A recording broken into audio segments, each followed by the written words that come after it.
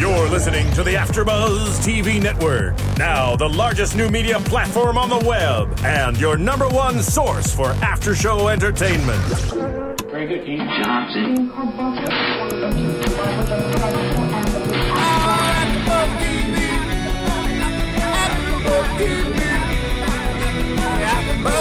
The AfterBuzz Studios in Los Angeles, California, presented by Maria Menounos and Bing.com, and streaming live thanks to Akamai Technologies. This is AfterBuzz TV's This Is How I Made It After Show. We'll break down tonight's episode and get you all the latest news and gossip.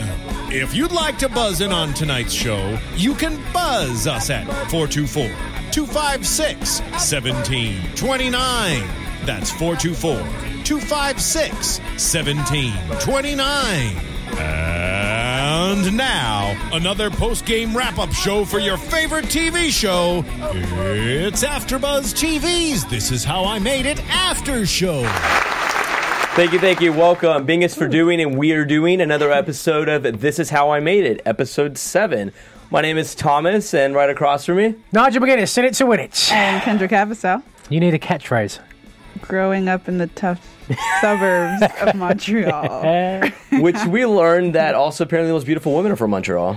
According to Nigel. Yeah, according to most people, you ask. And they're from the rough streets of London? Roughly. But he's going to tell us how he made it.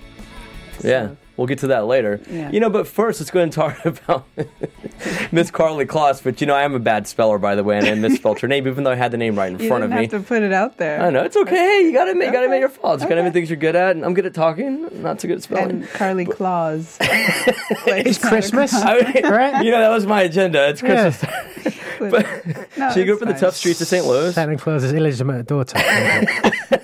It's Carly Claus.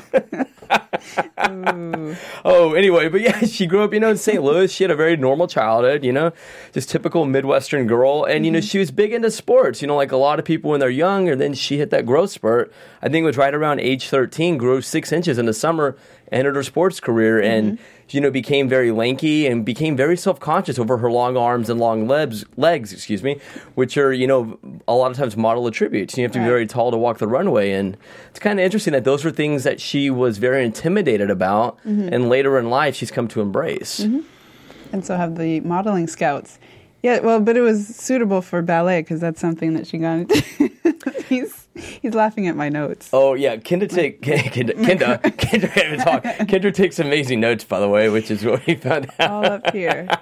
Exactly. I'm going to turn this over because he's looking at it. It just says ballet. Carly need to write. Yeah, she did take ballet, and she, that was something that she went into, and she was very good at. Yeah. But it also kind of hindered her modeling career. It kind of shows like sometimes you have to stay on one road. You can't branch out into too many roads. You'll lose focus. Well, she was never thinking of modeling, so she was going forth with ballet. It developed her poise, etc. But then it also hindered her because she would walk with duck feet, she said. Yeah. So she had her feet out, and she was maybe in Paris or someplace in Europe. She was walking the runway, and right before they were like, "You walk like a duck. You need to change your feet." And she tried so hard to change her feet. She's like, I kept trying. I walked back and forth, and they had to cut me, and it devastated her. Yeah. But that's now become her trademark in modeling. Yeah. So who would have thought? Right. If it walks like it seemed like a different episode tonight. I don't know about you guys. There's been a few episodes where people really struggled for a long time. Had a real sort of character arc, and obviously Big Sean certainly paid his dues to some extent. But compared to a lot of the other people we've seen on here, I kind of felt like Carly Kloss never really even wanted to be a model, and almost sort of it was not given to her on a plate, but you could certainly say that it was like opportunity met. Kind of just sort of fell into it and decided once she'd already been on runways that this is what she wanted to do, and whoop-de-doo, she's off to the races. But I don't know that many people sitting out there sort of struggling with what they're going to do with their life are going to look at her and go, okay, yeah, now I can be a model. Or what do you guys think? Well, I think this episode was all about timing, to be honest with you. It just showed, as we get to Big Sean later, but it just showed both of them, it was just timing. Like they were at the right place at the right time, they got discovered, and boom, it kind of went. And unfortunately in life, a lot of times it's all about the right place, the right time, and if it's meant to be, it will happen. That's something I truly believe. It may take longer or shorter. It just depends on your journey in life. But a lot of times it's just that timing, such as relationships. Or what's your thoughts? I mean, she acknowledged it. She said, she's lucky. She didn't really seek this career, and it was kind of something that popped in her head when she was scouted. So, right. But is that inspiring to people sitting out there watching, do you think? Well, it just shows reality. But is it inspiring in what way? Because you can't sit at home. Anybody and say, sitting at home now with a dream, having watched this episode, do you think they'd be as inspired to pursue their dreams as they would have done watching the other previous episodes? I think in a way, if you're going to be, you know what it's, I think in a way they may be inspired. It's not as going to be as much of a struggle as as some people that they went through, but not everyone's life is a huge struggle. And it's kind of how I look at it. Well, I think they'd be more inspired by Big Sean, just inspired to kind of say something to whoever, like speaking to Kanye, who has the guts to kind of just go up to Kanye and say, "Can I spit for you?" Mm-hmm. And he even, okay, sorry. But isn't that funny? Coming from me? No. Like verbiage, like how words have changed so much. Mm-hmm. Like 20 years ago, if you'd have walked up to somebody and said, "Hey, can I spit for you?" They'd have been like, "What on earth are you talking about?" Right? I mean, even now, I don't know. I mean, I can surmise. Obviously, I understand what I can read between the lines. But he said that, like, this is what made me laugh. When he was spitting for Kanye, he saw Kanye vibing. Right. That No, well, I don't know. I mean, vibing can be misconstrued as well, right? No, Well, I mean, again, vibing is vibing. Like, you feel the whatever you're vibes. You kind of feel like it can be taken kind of like Ratchet we broke down a while back. But it's kind of like vibing is just kind of like that way you feel about something. Just like, like if you see a girl, right, you'd be like, "Oh, I'm vibing her." Oh, you see a guy, I'm vibing him, whatever, This is not meant. I feel the vibes. I get it. Sorry. I like it. Yeah, I'm we're totally vibing getting her. off topic here, but yeah, it's all about the vibes. And I mean, and Carly was vibing when she. If I said I was vibing my girlfriend last weekend, then that could be misconstrued as well, right? Kind of. It depends on where your mind is. Well, in the Your mind's in that gutter. You need to clean that gutter. It's rainy season. Hey, it rains here in LA. We're all in the gutter, but some of us are looking at the stars. Oscar Wilde said that. In the context, I understand. Kanye, Yeah. he was just bold to step up to him and say, very much "Can I, show you what I Right. have?" And Kanye was nice to listen to that.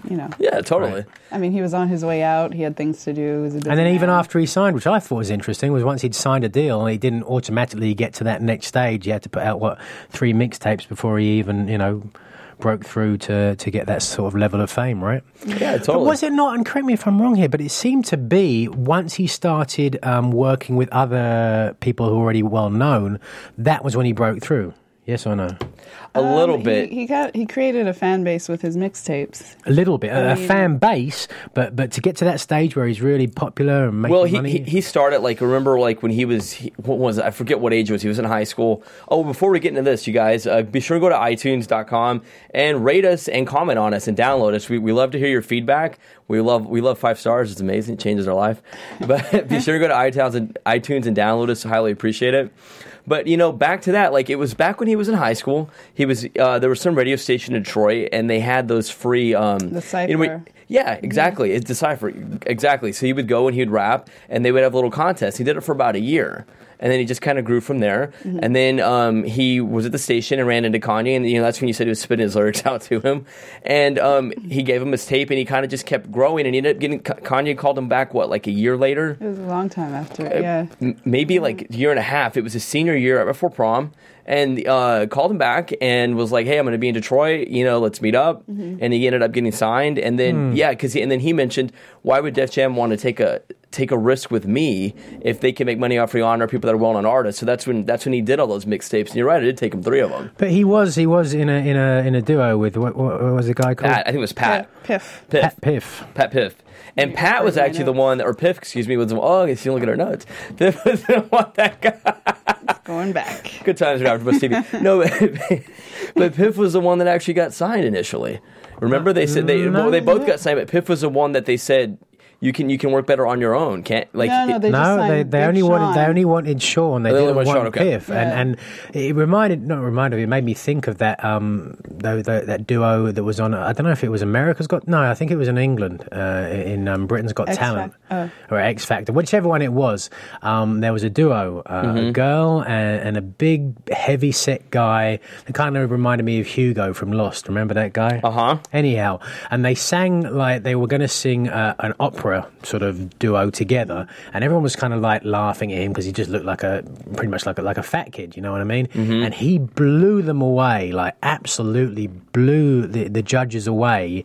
And they said to him, "Really, we think you're the person here. You're the person that should go through the next stage." And he said, "If it's not both of us together, then it's nothing." And that was so like it almost made me cry, you know, because it's just to know that he never would have had the guts probably to get up there on his own, but because of that, you know, that girl he was friends with helped him get there. He said, "It's both of us together or not," you know. And I wondered whether Pat Piff felt hard done by. We didn't hear his story, and he's not as famous as Big Sean, you know. But that was mature of them to have that discussion after Big Sean was selected to say, I guess if we believe what they say.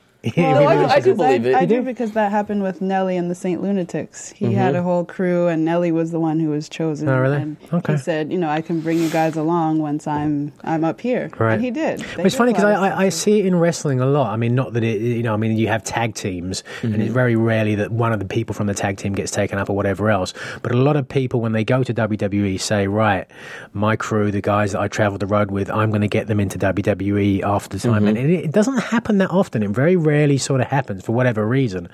So I wonder, you know. Eminem too. When Eminem made it, remember? I cannot remember the name of the group that he was with before. Yeah, I know. But it was like his second or third album is when he incorporated them into it, and that was something that he had promised if whoever would make it. They made their own album too. And he helped get. I cannot think of the name. Forgive me. If you guys know, go ahead and tweet us. You know, let us know. I'm at Thomas Guide. Where can they find you guys at? At McGinnis Nigel. At Kendrick Avisa. Yeah, go ahead and let us know if you know the name of that group. But if anyone's familiar, like when Eminem made it, like he made that promise and kind of helped. It does happen a lot. Maybe it's different in wrestling. It might be. But I feel like in music, especially if you grow up in the tough streets of Detroit, or we're kind of mocking because everyone grew up in tough streets and of Detroit. But yeah, I think everyone kind of looks out for each other, and that's because they know the chance of the group actually making it is more difficult than it would be for like an individual. You know. Yeah, I guess so. Is Eminem got like a new album out at the moment or not? Do you know? I don't think so. I think he has new music. I don't know if it's a new album though. No. He just turned 40 this year, I think. 40 years old. Wow. What are you guys going to be getting for Christmas for your significant others? Go ahead. Well, is that Amazon? It was a plug. Well, that's what I was like, go ahead, see, because I'm going to go to Amazon.com, and you can find Amazon.com if you go ahead and click on the banner at AfterBuzzTV.com. You know, I'm actually going to go ahead and buy. I don't know, maybe you can buy flowers on Amazon. I'm going to buy some flowers for my mom. Her birthday was just on. Mama Jo was here last week. Yeah, happy birthday. I know. Her birthday was on Friday. I'm going to buy her some flowers. It's a little late, but I hope she forgives me. Yeah, I mean, you could get a lot of things. I didn't know you could get flowers on there. You get pretty much anything. I mean, I guess that's why they call it Amazon, right? Because the Amazon rainforest is supposed to have like every species of like animal in the world within the Amazon. Good segue. Yeah, that's good. Yeah, apparently it is. But so it's real simple, isn't it? Basically, if you're going to buy something on Amazon, instead of going to Amazon, go to AfterBuzz TV first, click on the link that will take you to Amazon, and that really helps us out. It does. It helps us keep the lights on here, and yeah, it definitely helps us get a little Christmas bonus over here. Appreciate it. Yeah, so I don't know, any other thought? Oh, can we go ahead and put My Last up, Marissa, by Big Sean, or Sean Anderson? Featuring... I was 14 years. I just want there we go. Baddest in the world right here on what's this called? This is My Last. I'ma hit this drink My Lanta. I'ma hit this night up like it's my last. I'ma hit this ass up like it's my last. I'ma swear I'ma do it like I like. So you're familiar with the song, right? I'm vibing to it. I'm vibing. Wait a second, I got a girlfriend. Oh, she's in Montreal, yeah. You got a little more room between you guys. Joking. Let's all calm down. Okay. Anyway. Yeah, but you've heard this song before, No, right? that didn't ring any bells. Really? No. I've heard this, yeah. But I didn't realize it was I mean, I don't listen to the Sean. radio that much, so, you know, I mean, I'm really kind of, you know, not really up to date with music, you know. Well, that's what he mentioned. Like after he did mixtape. Finally Famous Volume 1, Volume 2, finally Volume 3 hit it, and he was working with I think didn't he mention he was in LA work. You know, that was before when he was working with Kanye West. Kanye, yeah. And I think those working with Kanye helped him get his lyrics down, because he would come at Kanye with these lyrics, and Kanye was like, no, you got to do better. No, you got to do better. No, you can do better. And he's like, dude, I worked on these all day. Yeah. And I think Kanye, you know, the interesting thing about his story, to get back to what you said initially, he had a mentor. Kanye West was Big Sean, or Sean Anderson's mentor. I mean, Sean had to push for that. Like, he had to hand him his demo. He happened to have his demo at the right time when he was rapping for Kanye at the radio station in Detroit. But, you know, Kanye kind of took him under his wing. And, you know, that's a lot of times, I don't know if any of you guys are in high school or college, but, like, it's really good if you find a mentor, because they really will help, not necessarily pave the road for you, but they can teach you their mistake. They can teach you from their mistakes, so you don't make those second mistakes or third. Or I kind of felt like both the people on today's show kind of, you know, they put themselves in the right positions, and they very quickly had success. Mm-hmm. And maybe I'm wrong with this, I don't know too much about the history, but if you think about like an Elvis or a Johnny Cash or someone like that, I kind of felt it was kind of the same thing, that they just were immediately recognized as having talent, and then all of a sudden, boom, you know. And I think that was because, and I could be wrong here, but like in the 80s, we were all sort of convinced that you had to have a dream and you had to pursue that dream, and anyone could do it. And I think that created a whole generation of people striving for their dreams, which meant it was arguably more difficult to get their dreams. So that these stories that we're hearing today, I think, are the exceptions to the rule. And that most people that do have success now, it comes, you know, a lot harder. Well, I think he did have to work, though, a little. Like, he got it. Well, he did get the initial success. Like, he said he got signed to the record label, but didn't he mention it's not what you think it is? Like, it was very hard for him to get out there after getting signed, because they wouldn't take that chance on him. So he realized, he's like, I got to create that ground buzz. I got to create that buzz on the street. But creating that buzz on the street is going to create demand for me. And he even said, Chris Brown was like, dude, I love your record. I love your tape. To it, yeah, I mean, that's a pretty big, you know, that's pretty big deal. I guess it also begs the question, you know, what really is hard work? You know what I mean? Like if you're a single mother and you have to work, you know, 2 full-time jobs to make sure that your kids stay in school, that's hard work. Right. But sort of, you know, spitting tunes and, you know, doing that for 8 hours a day is difficult, sure. You know, I don't want to take anything away from it, but, you know, I just think that there's something to be said for that. The term is used loosely, right? Right. Yeah. I think it's very easy to say, "Oh, I worked so hard," and I can say it myself. You know, from when I was wrestling, and I used to, you know, eat every 3 hours and go to the gym 5 days a week and be away every weekend. And yeah, I think it's a question of discipline. So hard work, you know, discipline and paying your dues, because a lot of the artists who are big now, Jay-Z, etc., they sold, you know, tapes out of their trunks back in the day, and today, that doesn't translate. So I think Big Sean going to the streets was kind of his way of saying, well, I need to, you know, work at this, you know, and make something out of it. I think that is true. And, you know, he didn't even bring up technology, which is interesting, that a lot of other, you know, people have in the past. They bring up like, oh, I did Twitter and Facebook, and was growing my fan base. He actually did the street groundwork, which is something you would have heard, you know, yeah, like you said, back with Jay-Z in like more the mid-90s and even late 90s, early 2000s, but now things have changed with technology. Yeah. I mean, I think I picture him as being a very hard worker, because he even said, because Big Sean, we're talking about Big Sean again, he said that, you know, I didn't hear back from Kanye, so I was planning on going to college, I think it was Michigan State, and all of a sudden he heard back. So he had other options. He's like, I'm going to go to school and work on this. He was very smart about it. He's like, I'm going to get it's probably his mom and grandma pushed him.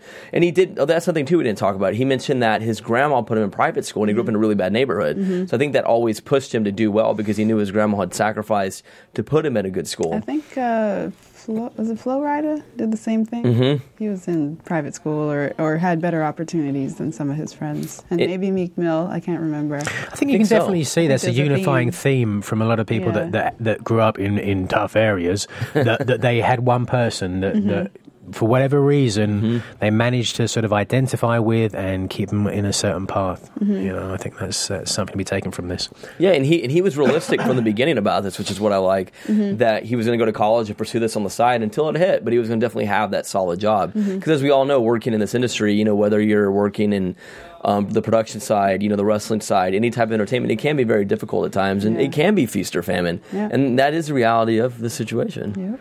I'm off my soapbox. So, just kind of joking. Come on down. How many more episodes do we have? You know? I think it's 12 episodes this season. 12 episodes, okay, fantastic. But it depends on how they space them out. MTV, keep in touch with us. We love hearing back from you guys. And They keep us on our toes. They definitely do. Yes. And anything else? Do you guys want to, you have some pictures that you wanted to pull up, I think. We had the AfterBuzz holiday party this weekend, and in honor of Jesse, who can't be here today, he has an event. We have some pictures of him spinning. Not spitting. Spinning. Oh, Martin. Oh, there you go. Thanks, that is Martin. DJ Jesse Janity. On the ones and twos. No threes and fours? No. Sorry, I have really bad sense of humor. No, I'm joking. Yeah, that's Is that the picture? Any more pictures? Let's see if there's any more. Just of the turntable. Not very dynamic, is it? Yeah, so it was our Christmas party this Friday. Everyone here at AfterBuzz TV got together, you know, and we got to all talk and have a good time outside of work, and it was something we really enjoyed. It's a good time. Yeah, it was good. Where were you? I was working hard. And what about you working on? Yeah, tell us about your project. And I think we have I've that clip been too. making a documentary. Really, for the last 9 months of my life. I used to be a professional wrestler. I retired at the end of last year and went on a retirement tour. Filmed it all, had 70 hours worth of footage, and had to essentially turn that 70 hours into 90 minutes. And to do that, I went on Kickstarter.com, which if you're all familiar with. Is that you? That is me. Can we back it up to the start? Or not? Hold on a second. Oh, you have blonde hair, Nigel. This is a trailer for the documentary that I'm about to be putting out here in a second. If we can, here we go. When I was 14 years old, I had a dream. A dream that nearly a decade later, I couldn't forget. I thought it was my destiny to be a professional wrestler on national TV. A decade later, I finally made it. Or so I thought. In less than a year, it was over. Right, so you disappeared, you're off television, you're done. What's the story? And nobody knew why. I think a lot of people have read on the internet that I've got hepatitis C, and everybody else thinks I've just got brain damage. This is the story of my final tour. On the shows where I started, with the people I knew. No, I can't wrestle anymore. Please feel sorry for me. It was the last time I'd ever wrestle. The last chance to say goodbye. The last hope for a resolution. The last of McGuinness. Wow. And where can they find that at, Nigel? If you go to nigelwrestling.com, that's my website. There are a few left. Basically, to get this thing funded, to get this made, I had to put it on Kickstarter, and I had about 1,000 people donate money to it. So they're going to get a DVD, and the ones that are remaining, I'm selling off my website. So I'll be doing some media in the upcoming weeks and stuff like that. But if you want to see the real thing, the real deal, Holyfield, nigelwrestling.com, and you get one of the last ones for that Christmas time on Amazon. Unfortunately, not yet. And where can they find you on Twitter? At McGuinness Nigel. Yeah? Is it? Oh. Yeah, at McGuinness Nigel. I'm on Facebook as well. Yeah. But, that's the easiest way to tweet me on there, So, but it's interesting, this whole series that we've been doing is called This Is How I Made It. Mm-hmm. And it's always been very sort of difficult for me to come to terms with that because I was on TV, I had some time there. People know I had my own little action figure. You know what I mean? But I never got to the stage where I'm recognizable on the street, where I never went to WWE to where people would say, okay, you made it. Well, some people did, some people didn't. And that, to me, is why this whole series is so interesting to me, because I have to constantly sort of come to terms with that, trying to understand what my career was, what it wasn't, and what's important and what isn't important to me. Is it important that there aren't millions of people around the world that could recognize me, or is it more important there are thousands of people around the world that I mean the world to? I don't know. That's a. What, if I can ask, what was your goal with it? Do you think it was for the 1,000 people or for? I think it was for the millions of people, really. But I just ultimately, my goal was to prove that if you have a dream, whatever that dream is, and you never give up, and you bust your ass, and you believe in yourself, that you can make it. That was my goal. You know, I just wanted to, you know, I remember sitting in Wembley Stadium and I was 14 years old or however old I was watching SummerSlam 92, the British Bulldog and Bret the Hitman Hart. And I remember sitting there and my hair standing on end, just feeling like I'm going to be a professional wrestler. And at the time I was small and skinny and like everyone just thought I was being ridiculous, you know, especially living in England. But I just really believed it. For whatever reason, I just had that feeling it was going to happen. And that was why I came to America, and that was why I paid my dues, and I made my sacrifices, and I refused to give up. And then I got very close, kind of touched it, and then it sort of fell by the wayside. But you'll have to watch the movie to understand exactly what happened. You know... That's a great story to share with our viewers because, you know, but in a way, like you actually did make it. You set something out and you actually accomplished that. And I think that shows like I had that same experience when I was a kid, not wrestling, but, you know, I saw news anchors and, you know, I was a reporter briefly and I was like, I'm going to do that. And I had it in my head and did it. Like, you know, against all odds, I ended up doing that for a couple of years. And, but I think that shows like that's a very tough industry to break into.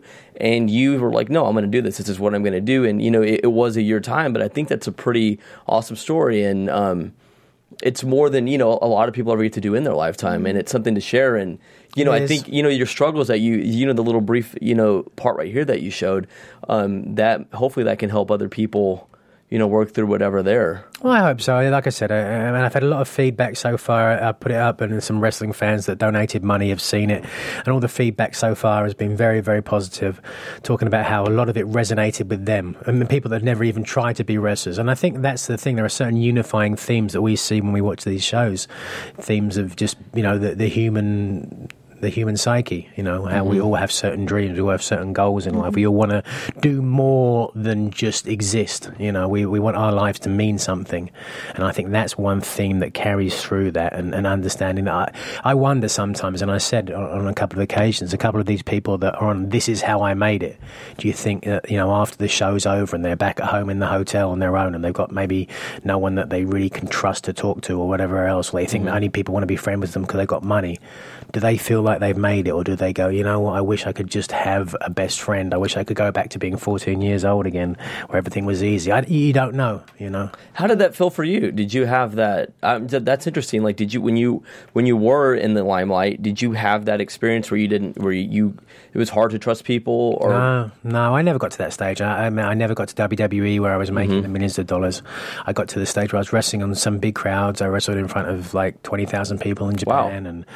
And when I was about 15 years old, I skipped school to go and watch WCW at Wembley Arena. It's the first time I ever saw William Regal. He was a very, very big sort of famous English wrestler and one of the best of that generation.